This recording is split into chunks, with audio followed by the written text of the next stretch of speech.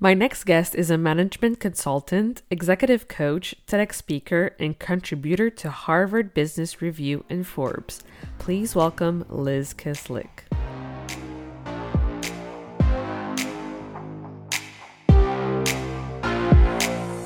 Welcome to the Powerful Female Leaders Podcast. I'm your host, Anna Patricia Bourgeois, certified business coach. I'm here to help you up-level, generate consistent wealth, increase your confidence, attract dream clients, and master your mindset so that you can fully own your power and achieve next-level results in your online business and beyond. Every week, a powerful conversation will take place with amazing guests, or I'll share from my experience to help inspire you to start and scale the business of your dreams while being powerfully you. The time has come to stop playing small, stop hiding, and stop waiting. Now is the perfect time for you to passionately pursue your heart's desire as the powerful leader you were born to be. Are you ready? Let's do this. Hello, everyone, and welcome to another episode of the Powerful Female Leaders Podcast. I am here today with Liz. Hello. Hi, Anna. I'm happy to be with you. I'm so happy to chat. Thank you so much for doing this. Feel free to take us on this journey and share with us who you are, what you do, and what got you into what it is that you do. I am a management consultant and executive coach, and I've had my practice for, it will be 35 years in December. Wow. I know, long time. And I also am a frequent contributor to both the Harvard Business Review and to Forbes. And I work with all kinds of organizations, large and small. Probably what I like best, seems unfair to say this, is sort of like which of your kids do you like better? I really, really like working with family businesses. Mm-hmm. Because I appreciate some of the nuances there and also some of the craziness. And I like working with nonprofits. I like where I can see that it makes a difference to the people and what they can accomplish. So that's also true in for-profit businesses, but often there's a lot more love in family businesses and in nonprofits. That's just how it seems to me. I love that. So tell us more about, because I know your TEDx talk has almost 500,000 views and it's just so amazing. So tell us more about that talk that you gave and why is talking about conflict like really important to you? That was a really, really scary experience because to do a TEDx, you have to memorize it. Or at least that's really, what the drill is. You're supposed to memorize it.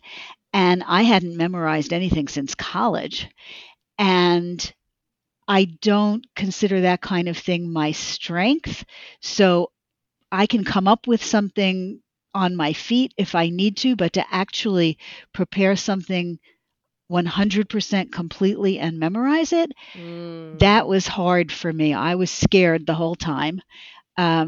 And it was a very funny experience because TEDx's are volunteer-led and they're done all over the world. But this is one of the only ones that was actually produced by high school students. Oh, wow. Yeah. So first of all, they were phenomenal. It was unbelievable what they were able to pull off. But there were certain things that went awry. And one of the things that happened, for example, was the guy who introduced me forgot to give me the remote. No. And, so I walk out on stage and I realize, oh my God, I have no remote. And I had to make the decision then, do I ask for the remote and wait for it to come? And, I'm standing there on stage like a wet noodle. Or do I get going now and then riff if I need to in the middle? And I just went for it. And of course, in the editing, we cut that part out. It was survivable and they got the slides screwed up. It was all crazy, but it came out fine. So why is it important to me talking about conflict? I don't like conflict myself in my own life. Yeah. um, Very few people actually do. I Mm-hmm. don't know if I'm more avoidant than most people, but I don't like conflict on my own behalf, although I'll step up on somebody else's behalf. But it is Mm. so obvious that we slow stuff down, we get in our own way. Work, which is something I care about tremendously, Mm. doesn't get accomplished properly if people are in conflict and not communicating well with each other. Mm. That's something I care about tremendously. So it was just the subject that I chose to talk about. And in most of my work, whether it's my blogs or my articles or what I do with clients, I try to be very plain spoken and to make Mm. sure that by the time you've come to the end of the article or the end of the TEDx or whatever it is, you know that there's something you can do. I don't Yes, want to I be just love that. conceptual, you know? I want it to be Yeah, real so people can use it. exactly. You want to make sure that it's valuable and that they can take away some practical things that they can apply right Yeah. away. Yeah. I love that. So, yeah, so can you talk to us more about how to resolve the conflicts? So the first thing is to take a look at why the conflict is happening. Mhm. Because it's like almost anything else, you know, if you go at it with blunt force Mhm. without really knowing what the exact spot is to hit, or Mm. that you'd be better off with a screwdriver than a hammer, you can break the whole situation. So um, it's really worth not flying off the handle or just reacting. Uh, Mm. and the first thing is to sort of step back and try to figure out the different people who are in the conflict and what parts they are playing in the conflict, which might be different from what their actual jobs are. You know, like sometimes there's an Mhm. instigator, and sometimes there's somebody who's conflict avoidant, and sometimes there's somebody who speaks for other people but not for themselves, and sometimes there's somebody who's passive aggressive. It's like figuring out what's going on in the conflict in terms of the roles. And then Mm. the other thing is to figure out what the structural parts of the conflict are as opposed to the interpersonal parts. Because what you see very often in all kinds of coaching and training is Mhm. the suggestion to speak more respectfully, to listen more, to be more kind, to give the other person the benefit of the doubt. All these things are true. Mm. The interpersonal aspects are very important. And in fact, um, I have a free ebook on my website that folks in the audience can get if they want, that is all about how to deal with the interpersonal aspects of conflict. But Mm. if you only deal with the interpersonal aspects, sometimes the real problem is not the conversations or even the relationship between the people who are currently involved. But in the workplace, it is often the result of structures and systems and processes and procedures that could have been around for 30 years, Mm. but Yeah. they're unaddressed. And people don't realize that it's those structures that are setting up the situation that makes it painful between the people. Yes. And when you can fix the situation, that's much better. So let me just give a sort of simplistic explanation that everybody will get. Say you have conflict between the marketing department and the production or operations department, because the marketing department or the sales department, they're trying to convince customers that the product we've got is fantastic, will solve all their problems, is always reliable, beautiful, brilliant, etc. In production, you know how it really works, what it really can do, and if it really works the way they're selling it. Mm. Or you know that maybe it's being overpromised a little bit. But the salespeople might be compensated and rewarded for selling more no matter how they get the sales. This Mm. happens in some places. Hopefully, not in anybody who's listening, but it does happen in a lot of places. And Yeah. for the production or operations team, their job is to actually make sure that the product is reliable for the thing it is supposed to do, not necessarily what it's being sold for. And they get compensated for being efficient, for spending less money, etc. So the goals of the people in the two departments are actually different. Mm. And so, of course, they may often be annoyed at each other because it's like they're coming from two different tribal cultures and they speak different language and they care about different things, even if they're wonderful human beings, all of them. And that's structural. Yeah, that makes a lot of sense. And what about, solopreneurs and women in business who are running their own show and the conflict is actually with their clients? That can happen a lot too. So, this is really tough because, when it's your client, Mm-hmm. you want to please on the assumption that Mm. pleasing will encourage them to give you more business. And you can be in conflict for all kinds of reasons. And this is very tough when you consider your financial survival to be dependent on these other people you're in conflict with. And Mm. sometimes the conflict happens because there are, unfortunately, clients who, not mine, but there are clients who may try to take advantage or who are sloppy about information or responding when you have questions, or, there are all varieties of things.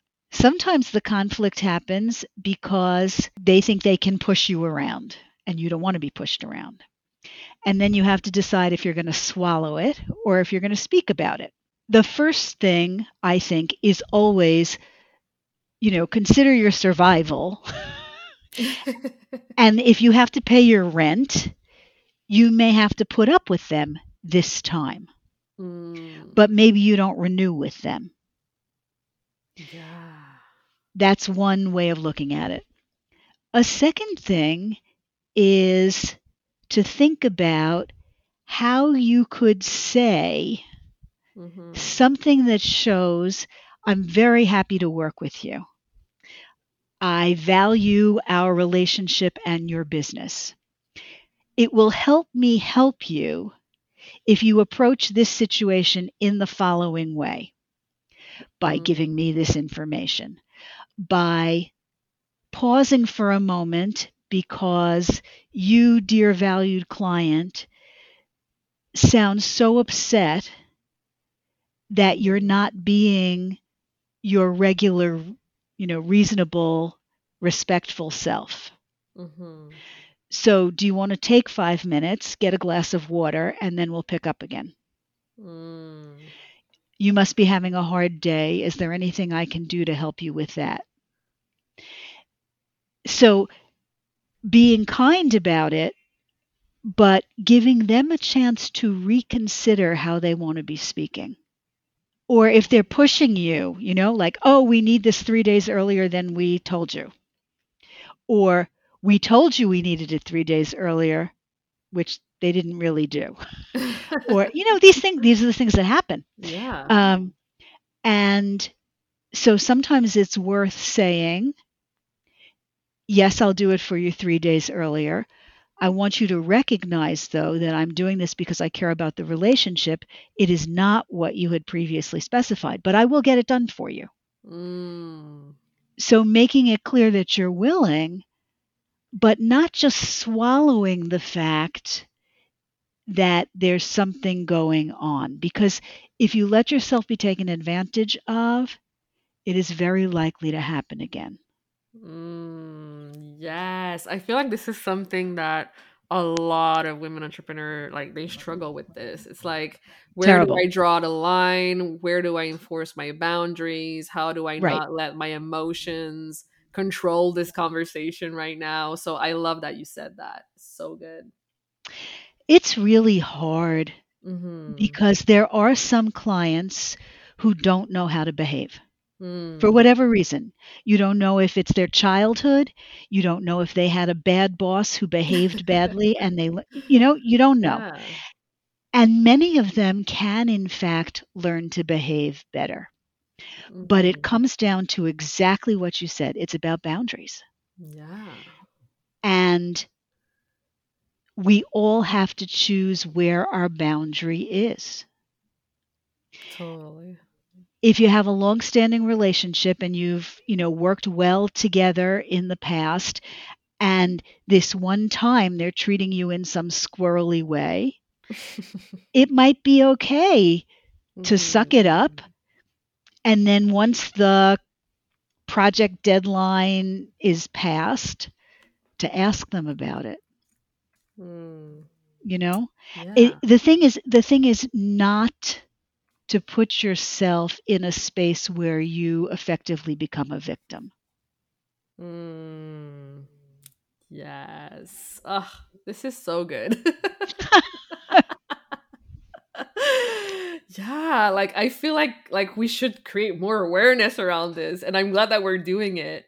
And yeah, I love this so much. So I ask this to everyone who comes on the show, and I'm really curious to know your answer. For you, what does it mean to be a powerful leader?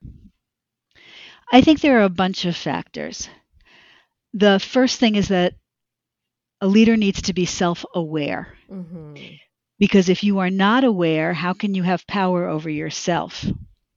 If you don't know what your reactions are, you're not in charge of yourself. And that's really the second thing, which is to be what's called self regulating, Mm-hmm. which means you can manage yourself even when you're under duress. Mm. You know how not to overreact. You're not subject, or you can deal with your fight flight impulses, Mm-hmm. and you can deal with whatever's in front of you. That's really crucial because weird stuff happens all the time, Yeah. right? So to be self-aware and self-regulating, in charge of yourself, that's the Mm-hmm. first thing.